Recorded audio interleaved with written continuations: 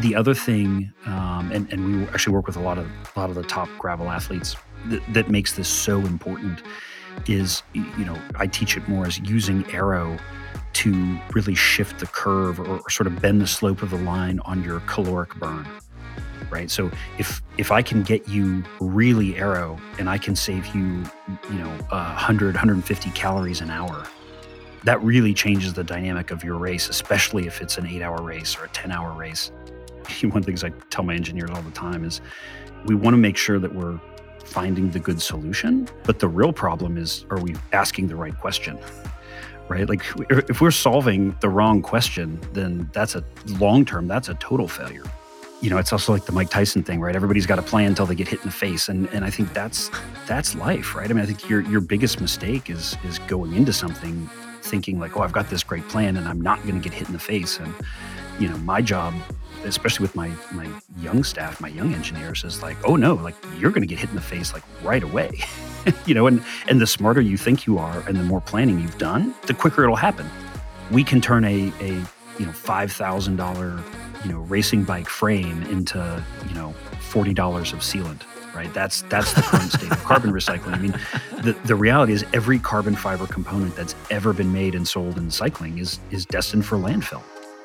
I'm Anthony Walsh. This is the Roadman Cycling Podcast, a founder series, where we get inside the heads of those who drive this planet forward. You can quote them, you can disagree with them, you can glorify or vilify them. The only thing you can't do is ignore them, because they change things. They push the human race forward. And while some may see them as crazy ones, we see genius. Because the people who are crazy enough to think they can change the world are the ones who do.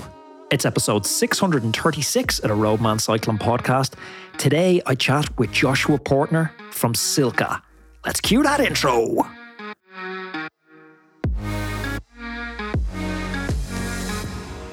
HVMN is one of today's show sponsors. I've been hearing pro riders talking about ketones since I started this show. How they're the secret weapon of the world's elite. But what are they?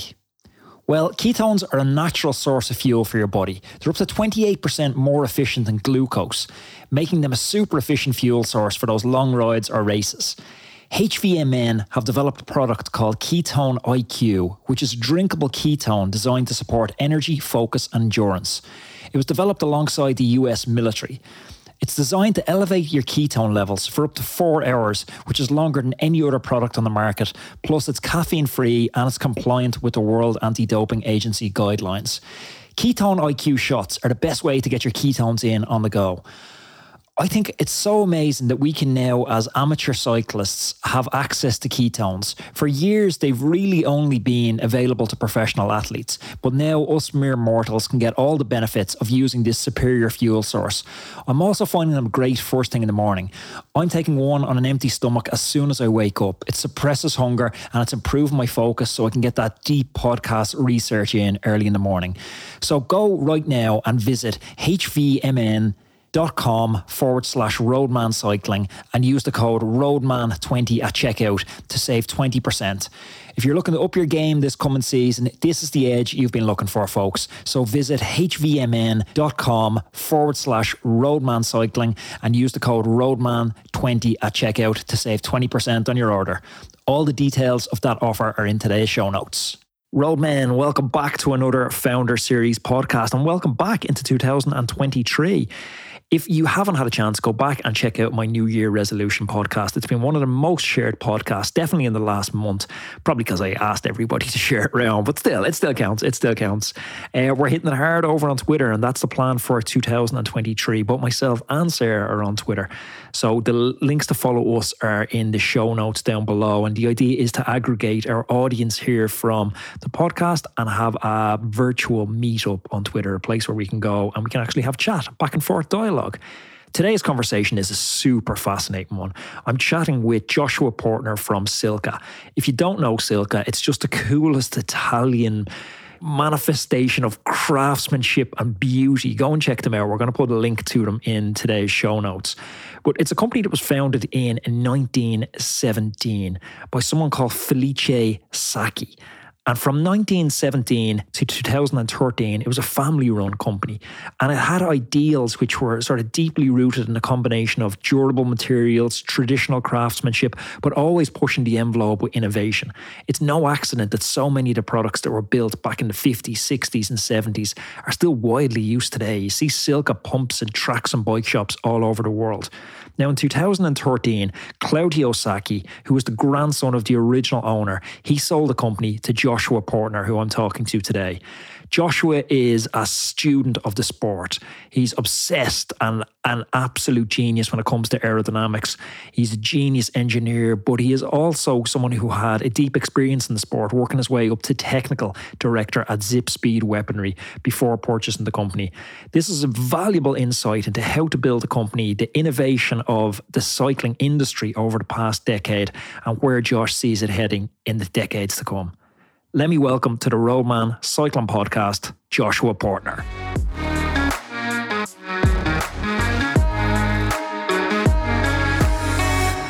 Josh, welcome to the Roadman Cycling Podcast. Yeah, thanks for having me.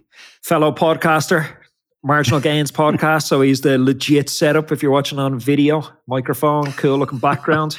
And only a cool looking background, as we just said. You turn it 180 and you do not want to see the pile of broken bits. Josh, we all ride bikes. Most people listen to this podcast, we ride bikes, but we don't all sort of take responsibility for solving industry problems and trying to move the industry forward. Like, I love that quote that an entrepreneur is someone who takes responsibility for a problem that isn't theirs. What is it about your makeup that's made you so passionate about solving these problems that inherently aren't your problems to solve? Gosh, wow, that's the best phrasing of that question I've ever had from anybody. I think at some core level, like they are, at least in the beginning, they were my problems. I've been inventing stuff since I was 15. I think I had my first product band. I made some time trial mittens out of a pair of ripped up shorts when I was a 15-year-old junior.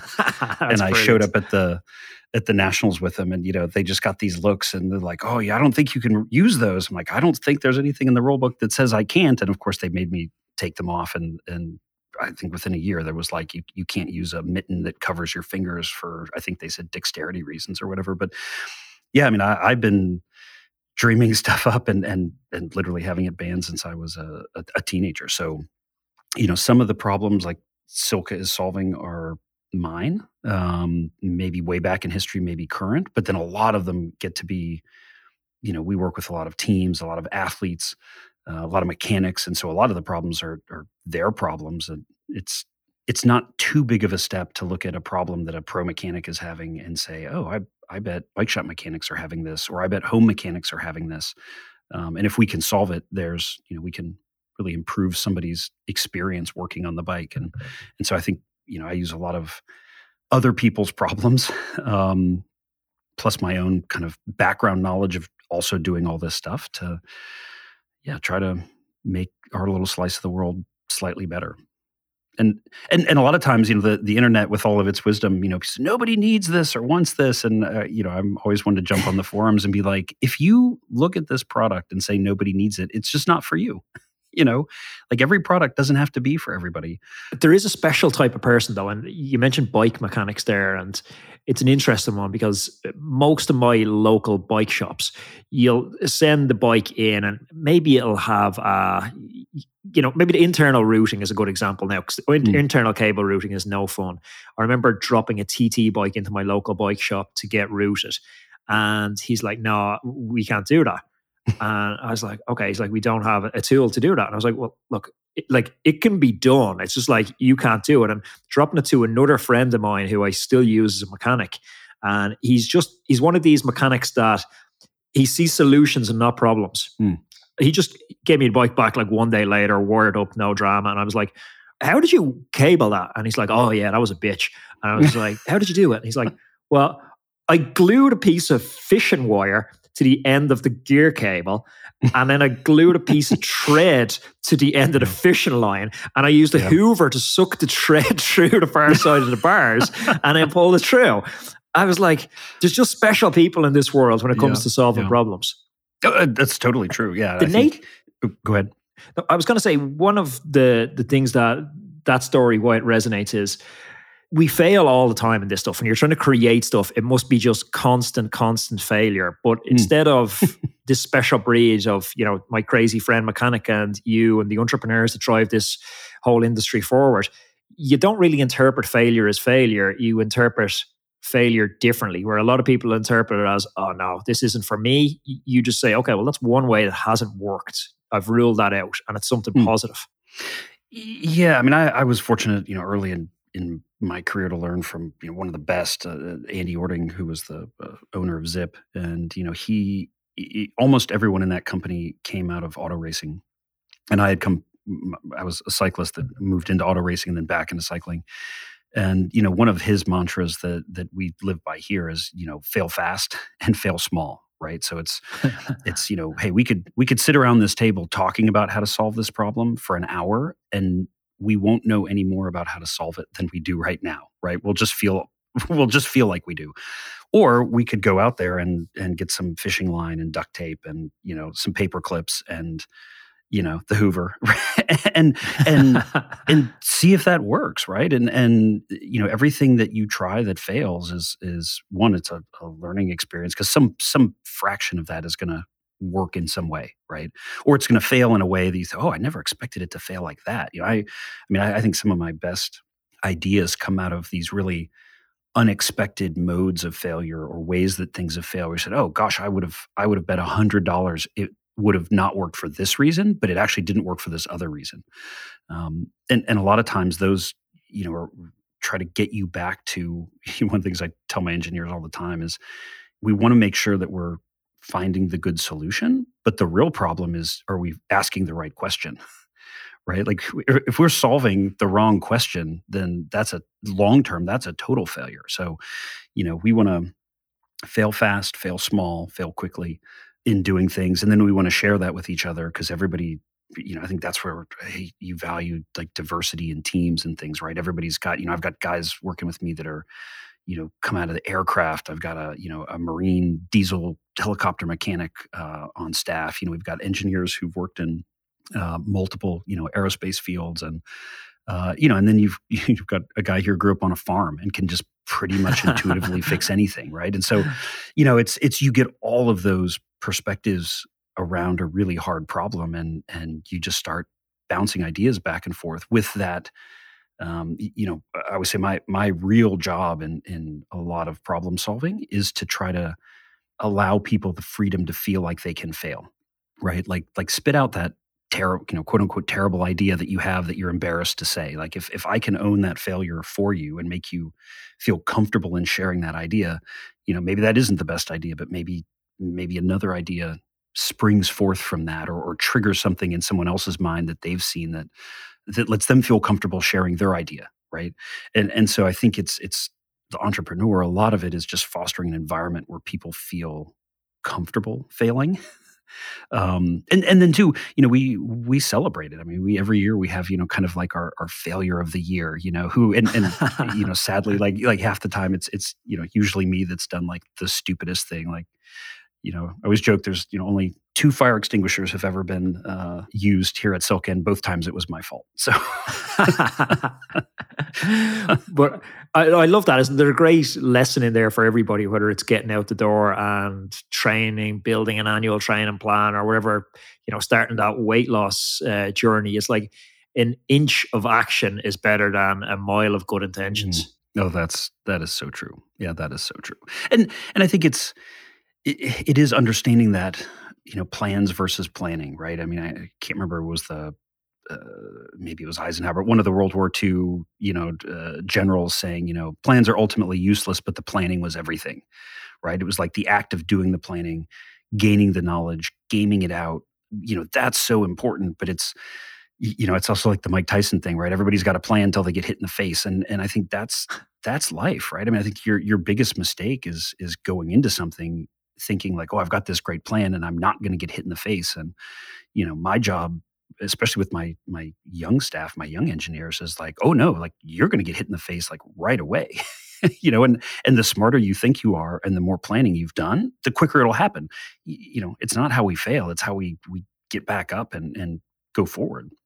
I think those things are so critical. And I do think, taking this on a little bit of a tangent, I probably, I've been around 25 years or whatever in this industry, and played in a lot of facets, right? Carbon and aero, and we've just done a lot of really cool stuff. And so I, probably 2 or 3 times a month get some inventor. I kind of joke about them being all crazy inventors, in my inbox with, this world-changing idea. And, one of the things I tell all of them is, so many of them have spent 3, 4, 5 years in this kind of self-imposed vacuum, trying to like perfect this thing that's going to change the world. And in a lot of cases, they've strayed off into this space where you're like, wow, that's just a bad idea that's not going to work. Had they felt the freedom to fail, or to share it with people and get feedback, or to risk embarrassment, or whatever, they may have refined those ideas in other better directions. I think when you operate in those vacuums as well, you have an overinflated sense of how important that idea is. I've been playing in the entrepreneurial space for quite a few years, and people initially guard ideas, and then with the passing of time, you realize ideas are shit. Everyone has ideas. Me and you could go on a tangent in this podcast for the next 2 hours and come up with all the great innovations that are going to happen in the world for the next 100 years. It's execution of those ideas that means everything. Yeah. Oh, 100%. And another sort of mantra we have here, right, is like, doesn't matter what you start, it matters what you finish. And I need to tell my dad that one. Yeah. I mean, we're all full of, you have enough super smart, clever, interested and interesting people. We're constantly sitting around. Wouldn't it be cool if? We should do this. Oh, we should do that. And it's so easy to start the next thing, but you only get graded on what you complete, right? Nobody, at the end of the day, you get no points in life for starting. You only get the points, or the business success, or the whatever for finishing. And that, sometimes, especially with super creative people, that's hard, because it's, this is thinking to become a podcast of like my silly aphorisms, but we actually have a sign on the wall. This is 90% there, 90% to go. and I think that's one of the hardest things for, I think no matter what you're into, business, technology, training, all that stuff, it's so human nature to like, you've gotten to 90% and it feels great and you feel like you're just there. And then you realize like, oh, wow, now stuff's really getting hard, right? And that's where the motivation can wane, because it feels like, well, my God, I'm so close. Why is this getting so hard? But that's life. That's reality. It's those last little bits that push you to the finish line, that they are the hardest, right? It's that, last mile of the marathon is way harder than the first one.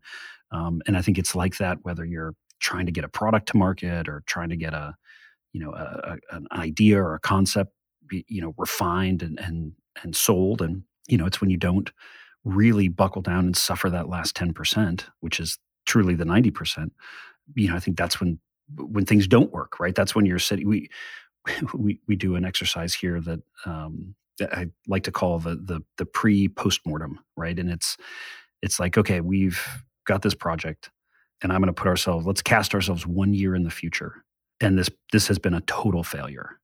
And then you look around the room and you're like, okay, what did we do that this failed, right? And I think that's really interesting. It puts everybody's mind in an interesting place, because I think it takes away some of the, sometimes you might have a room full of people and they're thinking in the back of their minds like, oh gosh, I really don't think that was a good thing to put in that product, or I don't think this is going to sell. And we all know the I told you so person. And the thing about the I told you so person, sometimes they're just being a jerk, but oftentimes they're the person that may have had some insight that they were just too scared or worried or embarrassed to share.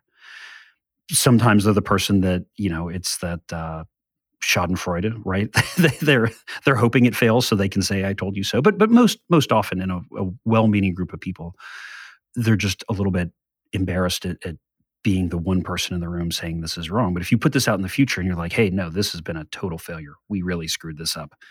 Let's figure out why we screwed this up. And, there's always a voice who's like, well, it might have been that this wasn't a good idea. And it can totally get the room really thinking about problems in a different way.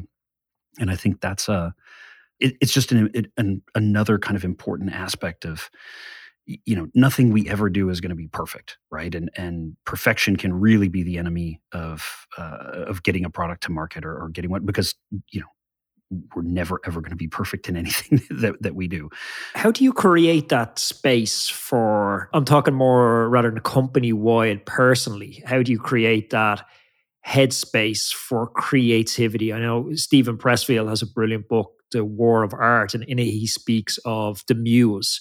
And for him, when he sits down to write at, I think it's like 6 a.m. to 1 o'clock each day, he said he creates like an environment for a miracle to happen. So he creates an environment where this energy, this muse can show up, tap him on the shoulder and say, okay, here's the good idea. And he said, often they'll look back at a book and think, there's no way I have thoughts or opinions that are that well formed, that well joined up. He's like, something magical happened there. Some energy happened where something else was operating through him as a vessel.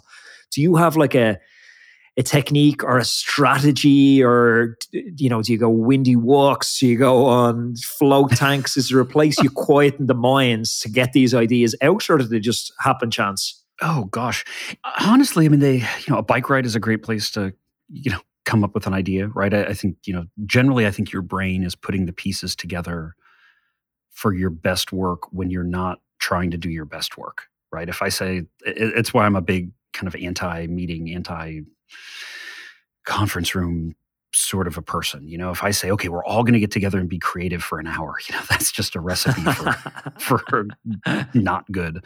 But I think if we can expose ourselves to the problem, talk it through, and then kind of let it ruminate. And, I think some of my best ideas are, I'll have a conversation with a rider, a mechanic, one of my people, and you just kind of like put a pin in it mentally of like, oh, that's interesting. I don't know what I think about that yet. Is that really a problem?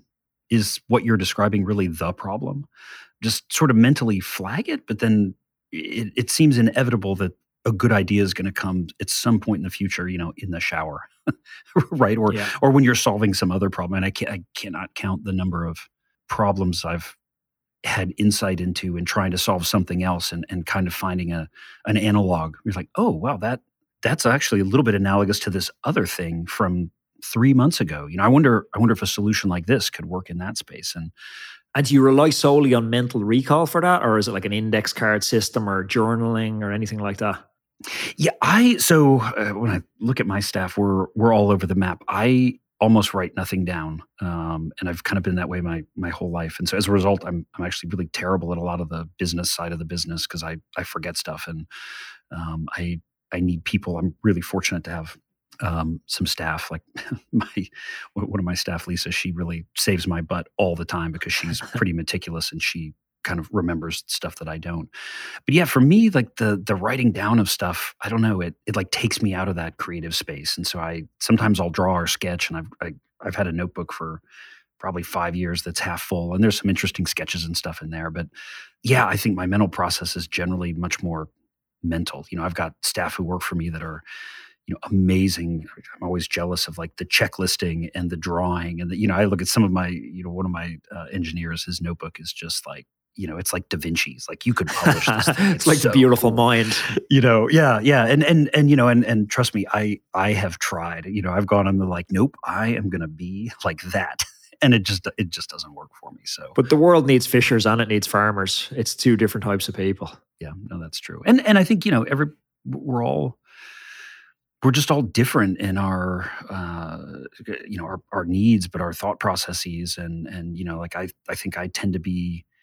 And I think I drive my staff here crazy, but I'm a big visualizer, and so for me, everything's about mental models. I think I probably say the phrase "mental model" 25 times a week or something, and I'm going to get punched for it one of these days. But it for me, that's the thing, but that's not for everybody, right? Some people have to like build it or touch it, right, or really like see it. One of my guys, he really. If we're having a conversation, like if I've got my mental model, like I will build like a simple wireframe CAD model, like, okay, something like this, right? Because he's much more of like Like I need to see it to see it. And I'm a terrible drawer, unfortunately, but if I'm not catting for him, then he's not seeing it. Whereas I think the other way, he can sort of throw words at me and I can maybe a little bit better put that together in my head. But we're all different, right? So it's trying to come up with ways for the teams to communicate better and to share the info better. And then sometimes in there, I'll say quite humorously, I mean, some of our cleverest ideas have come from total misunderstandings between communication styles, right? Like, one of my engineers, Andrew, who was with me all the way back to Zip days, we had a project a couple years ago where he was explaining something and I was like totally, oh yeah, oh man, and I'm drawing and like having this great idea and like, oh dude, something totally different. This is brilliant. Like, yeah, I think we've solved this. And so, I do it, send it up and send it to him and he's like, what the hell is that? I'm like, this is what we just talked about. He's like, that's not at all what I was talking about. And so I think you just have to, I don't know, there is something when you get in those zones, sometimes it is like it's just coming out of the ether and you're drinking from the fire hose and trying to just make sense of the information. And sometimes it makes something beautiful and sometimes it, it's rubbish. And the key for us, right, is just to get, if it's rubbish, we want to figure that out as quickly as possible and find the better thing. I think we're in a strange societal place with marketing and social media, and it's a very, we talked about on air the idea of having a set, and then if you move the camera a few inches to the right of the set, there's total chaos. Social media is very much the same these days. It's like, it's the glossy pictures, but then you meet the influencer. They're actually quite a shy, insecure person who's riddled with problems. And when I go onto the Silca website, it's beautiful. They're works of art, and they're gonna grace anyone as a amazing gifts and something they'll treasure. But I want you to talk to me behind the scenes of building the company. If I say to you, a single moment that stands out of like the darkest moment or the hardest day or the most difficult phone call or email, what was that? Ooh. Oh gosh, I think that's certainly a thing that gets obscured. It's just like life, right? I mean, bad things happen. We had our longtime head of shipping, Kezi. Her entire family was murdered. Oh my God. About a year and a half ago, and whole family killed. And it's just like, yeah, I mean, what do you do? Like you've got everybody in the company's devastated. Yeah, I mean, at some level, that's you step back and go, wow, it's a lot bigger than just business, right? Like, oh, wow, the company feels really small today. Yeah, I think at Zip we had a similar thing. Our tenure at Zip, we had 2 employees die in various tragic accidents, and those days I think they're good because you realize that there's more to life than the company, but you also realize that the company is a family, and we spend the majority of our life at work, right? I'm here 10 plus hours a day, every day. I see these people, more than I see my own family. And so you want to surround yourself with people that you appreciate and appreciate you and who want to be here. And I would say we have a policy here that, if you don't fit in the first, 30, 45 days, we just give you a severance and you're out.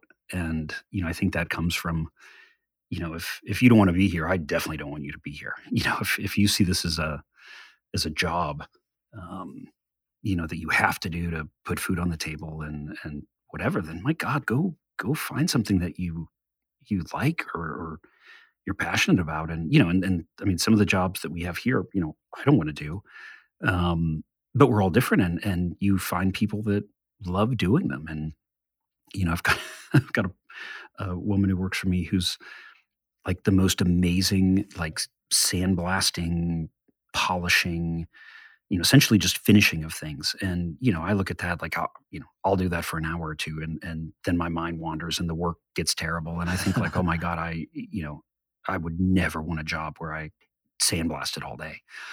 and you talk to her about it, and she's got her own cabinet and her own special gloves, and like we've let her have her own setup, and she's just happy as a clam. She's like, oh, thank you. I've never had a job before where they treated me this well, and I just really love what I do, and I'm proud of my work, and so I think no matter what the job is, there's somebody out there that's fit for it, and so I think when you're building a family, almost like you are, debt has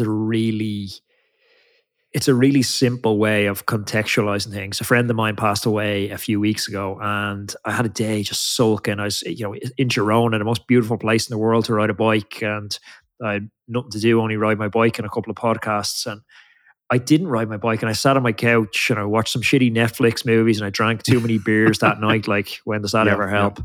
And I went the next day sort of down a bit of a rabbit hole, and I've always enjoyed sort of Stoic philosophy and Stoic teachings. And I went down a rabbit hole, and I was reading some texts. The primary idea was that debt actually isn't an event. Debt is more of a process.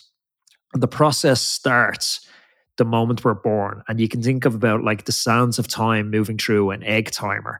So it's like the sands of time are slipping away on all of us. So it's like any day you waste, any moment you waste, it's just those sands of time slipping away. You're not getting it back. So it's like, there's no way my buddy would have wanted me sitting around like watching Netflix and not riding my bike in Girona. And it's a lovely way of putting it into context. It feels disingenuous to take something as tragic as death of a loved one and turn it into a positive motivation. But in a lot of ways, it can be. Yeah, and I think it's back to a little what we talked earlier about with failure and getting punched in the face. And it's we can't fix this, right? We can't bring our friends back, but we can. It's not an engineering problem. Yeah, right. God, I wish I could solve that. But we can, and we do choose how we go forward, right? Like that's the one thing, that's the only thing in this ridiculous equation that we do have control over. And so I think when you look at that, like really everything else, it's a choice. Okay, this is terrible and we are devastated. And how are we going to choose to move forward? And we all need a little bit of space here and there and a little bit of grace at times to just, watch Netflix. And drink, right? Like we're all going to end up there at some point. But I think it's the choice is in saying like, oh, I did that for a day. I'm done, and now I'm going to do the next thing, right? Or I'm going to move forward. And I think it's true with people. It's true with companies. It's if you're not failing, you're not trying, and so I think I guess moving on from the death conversation, but it's we're all failing at life every day in all this stuff. And, I do think that's where like the social media culture is so toxic. I have teenagers and I'm really fortunate. My daughter, she could absolutely care less about her phone, has no social, she's artistic and creative and she loves being outside. That's a good parenting job right there. No, because my son is the complete opposite of that. So you would think I could tell you about her and be like, oh, I'm such a good parent. But then, we look at him and he just craves all of that stuff. And it's all we can do to try to keep him away from it and control it. Because, as soon as they go to school, it's like, even if you take away all the devices, they just go to school and they do it on their friends' devices.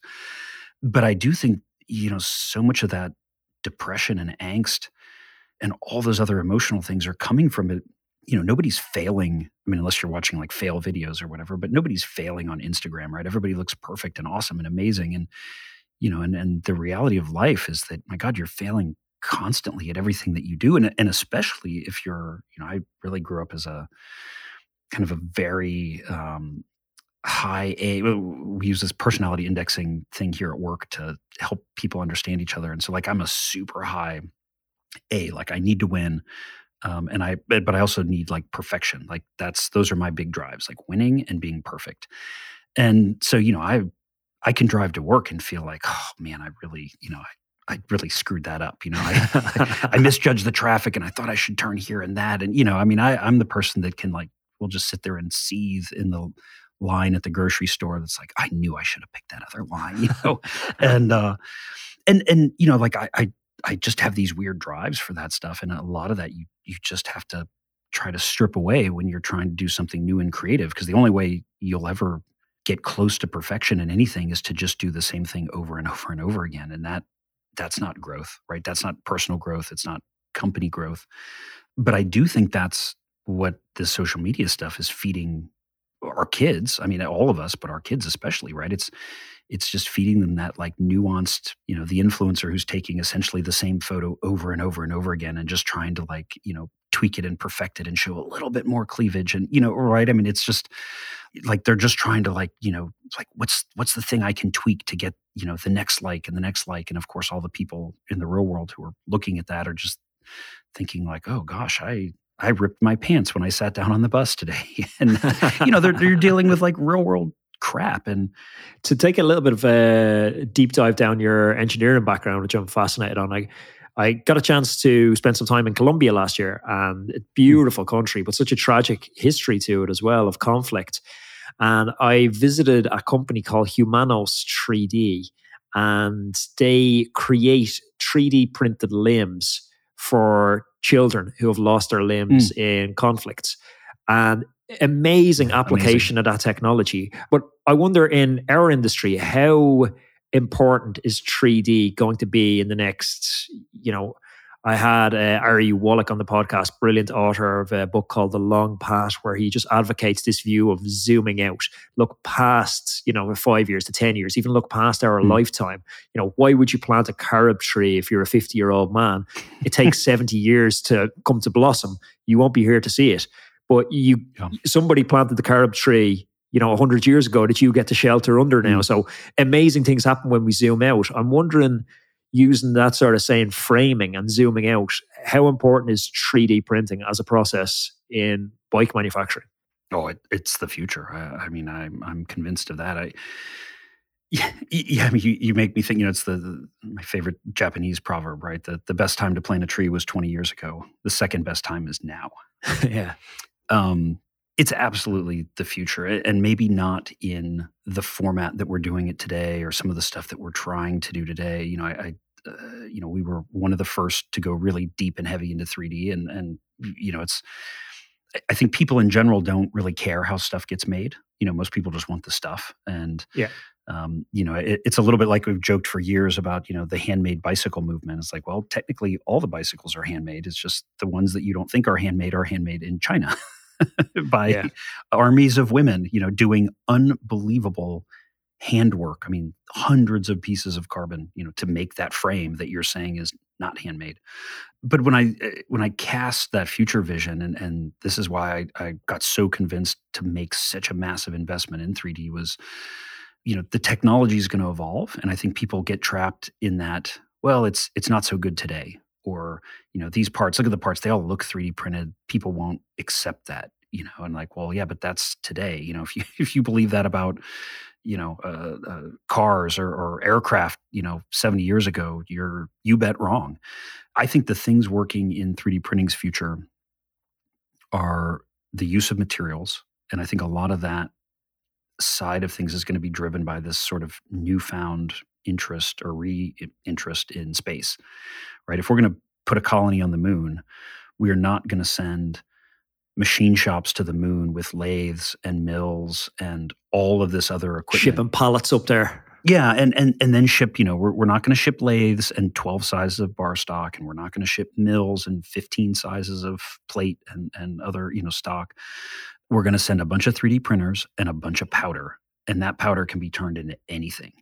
And it's I magic. think the other piece, it is like magic, yeah. And I think the other piece of that is the waste. The powder is so expensive today, and history's shown us that comes down over time, right? And we've already seen it. I mean, the powder we're using today is like $500 a kilogram, and 10 years ago it was like $5,000 a kilogram. So, it's still bloody expensive, but it's coming down. And 5 years from now, it's going to be half of what it is now. I don't know what that is, but it's going to go down.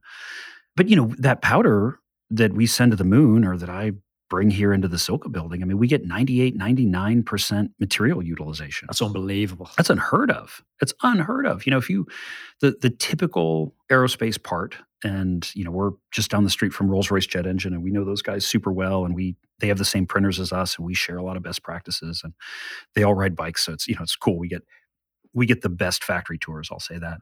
But, But a typical aerospace part has what they call like a buy to fly ratio. So it's how much material you bought versus how much ends up in your aircraft. And on average, it's more than 10-1 waste, right? So if you buy a kilogram of titanium today, you're typically turning that into a sub 100-gram part. Unreal. So, 90+% of that material is waste that now has to be packaged up, transported back somewhere, remelted.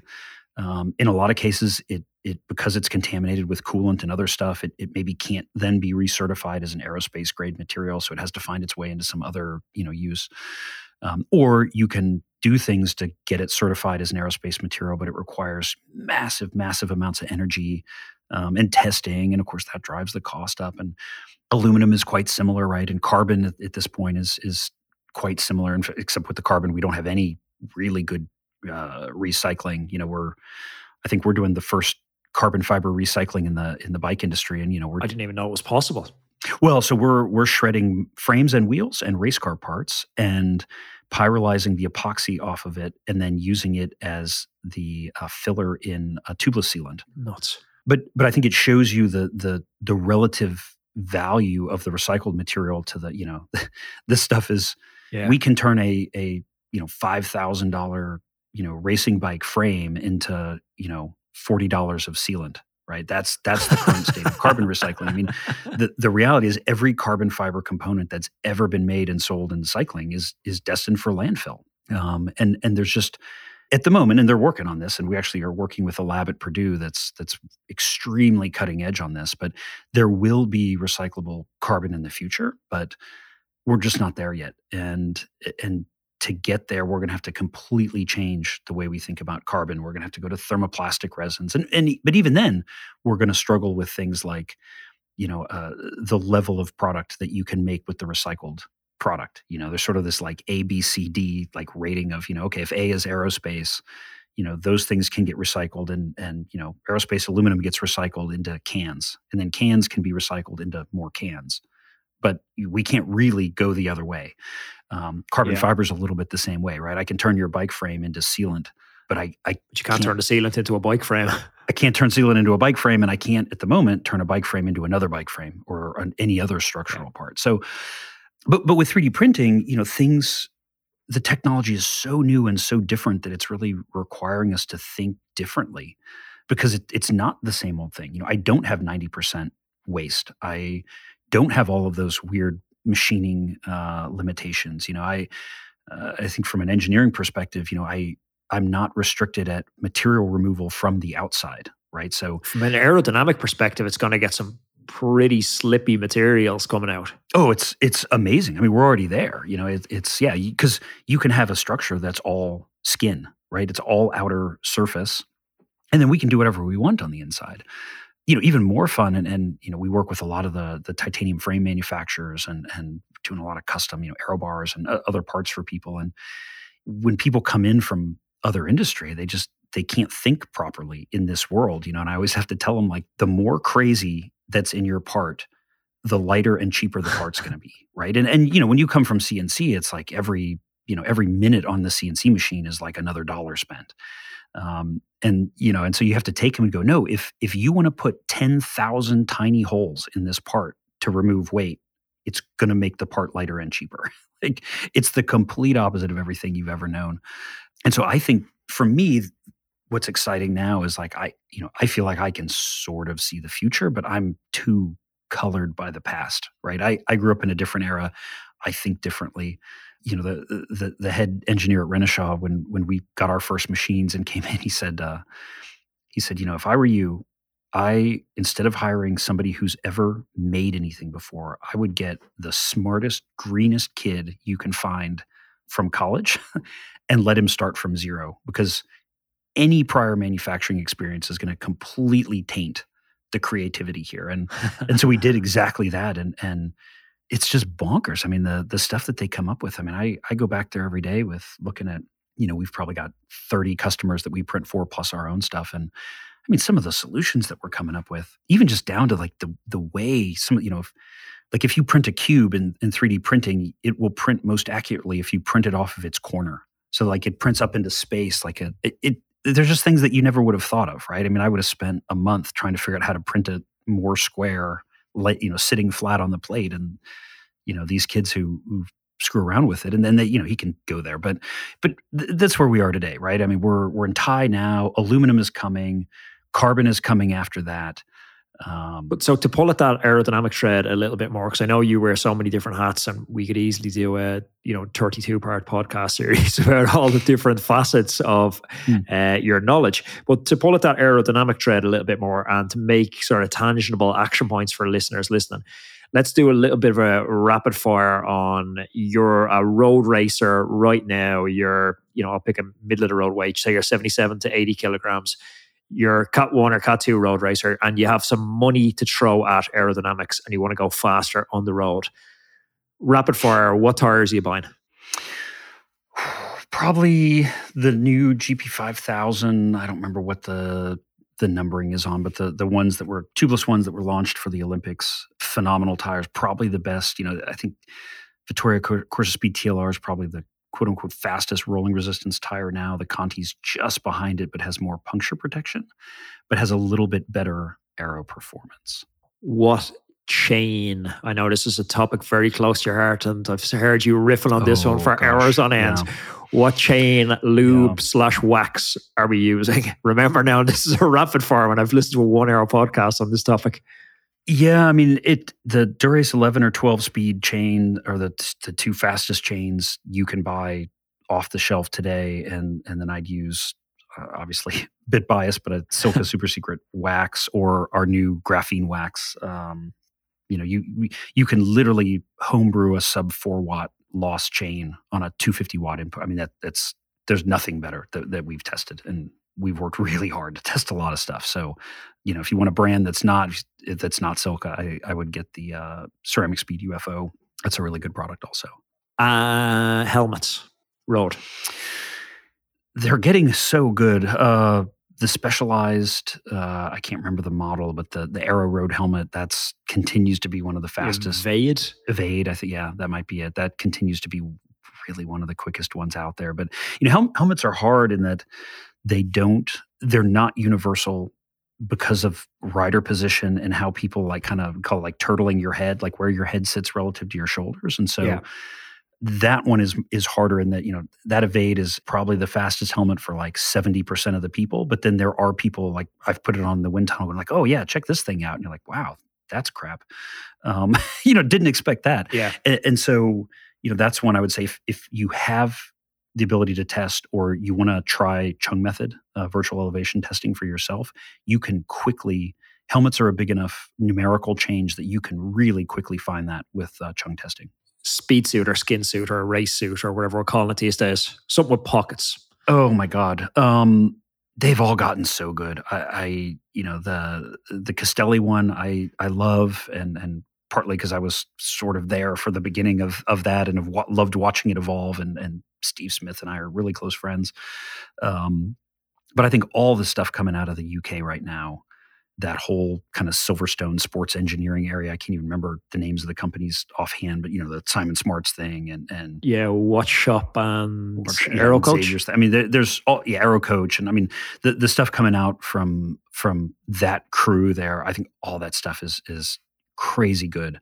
We really, in some of these things, we are getting down to it's a little bit like what's happened with wheels, where we're kind of now just hair splitting. 10 years ago when the Castelli Speed Suit came out, it was like, wow, this thing is a massive, massive advantage over anything else.